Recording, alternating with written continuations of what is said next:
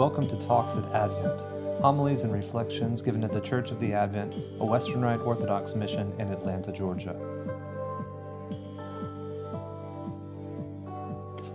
In the name of the Father, and of the Son, and of the Holy Ghost, God is one. Amen. God is the God of the living, not the dead. Life is the story of God's creation of the cosmos, the heavens and the earth. This world of tribulation, this veil of sorrow, as we call it, can seem like death is its central motif, suffering and death. But that's because we think of this world as beginning with our fall from grace and ending with either our own death or the death of this world. In secular terms, by the earth being consumed by the sun and the heat death of the universe, or in theological eschatology with the final judgment and the dissolving of the elements of the cosmos in fire. But what if instead we thought of the story beginning with, in the beginning, God created, and ending with, God will be all in all? Then we'd see that the fall of angels and men are only a small ripple in the whole wave of God's grand narrative of creation. Only one chapter in the book of life, or if you like, one volume in the series, the anthology, which leads to eternity. But how do we know this world of death fits in with that greater story of life? We know because of the Annunciation. But I'm talking about the first one, the one in the Garden of Eden, when an angelic being came to a woman to tell her about the fruit which would come to define her. This angelic being was not named Gabriel, which means God is my strength, but would come to be called the adversary, the Satan. This snake of an angel was envious of the glory for which God created mankind, these creatures of dust and wind. So he cunningly deceived them through his poisonous words, telling the woman she could be like God by disobeying him and grasping at a fruit which she wasn't ready for. This seduction of the serpent united the man and woman together for the sake of a fruit, which turned out to be their death. And thus Eve, the mother of the living, as her name meant, would pass on the disease of death to her offspring. But before that could happen, God himself would announce to the serpent there in the garden that day, that one day, one offspring of woman would crush his head.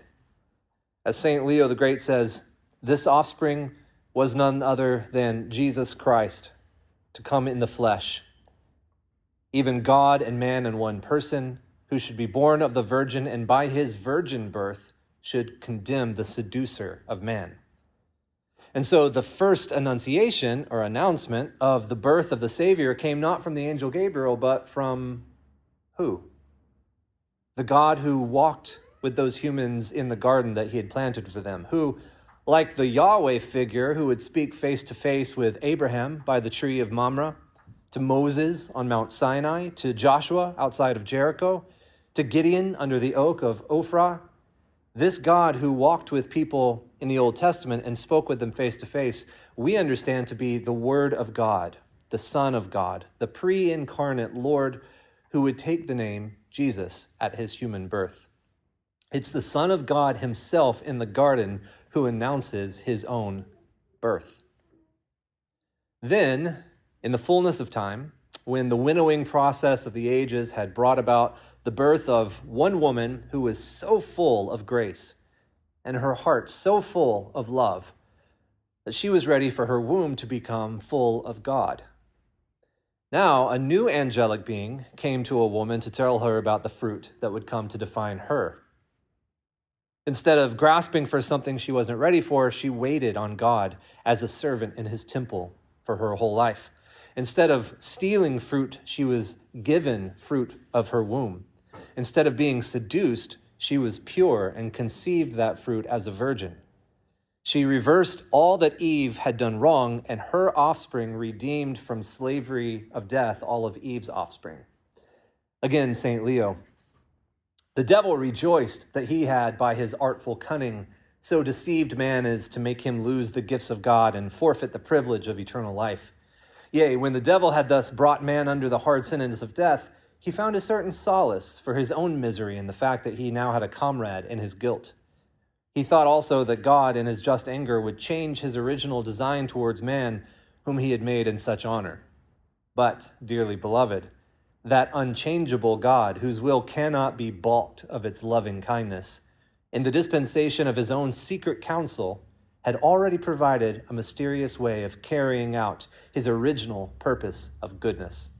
So it was that mankind, which had been led into sin by the wicked craft of the devil, was not suffered to perish and frustrate that gracious purpose of God. At Eve's hearing the words of the angelic being, in her was conceived her own destruction. At Mary's hearing of the words of the angel, in her was conceived her salvation, and the salvation of all mankind. Life is restored to the inheritors of death. And though these bodies of dust and wind still die, though these heels of ours are still bruised, our death is now Christ's death, since he has redefined our nature in himself, which means that his crushing of the serpent's head is our crushing of the serpent's head, his resurrection, our resurrection, and ascension, and life everlasting.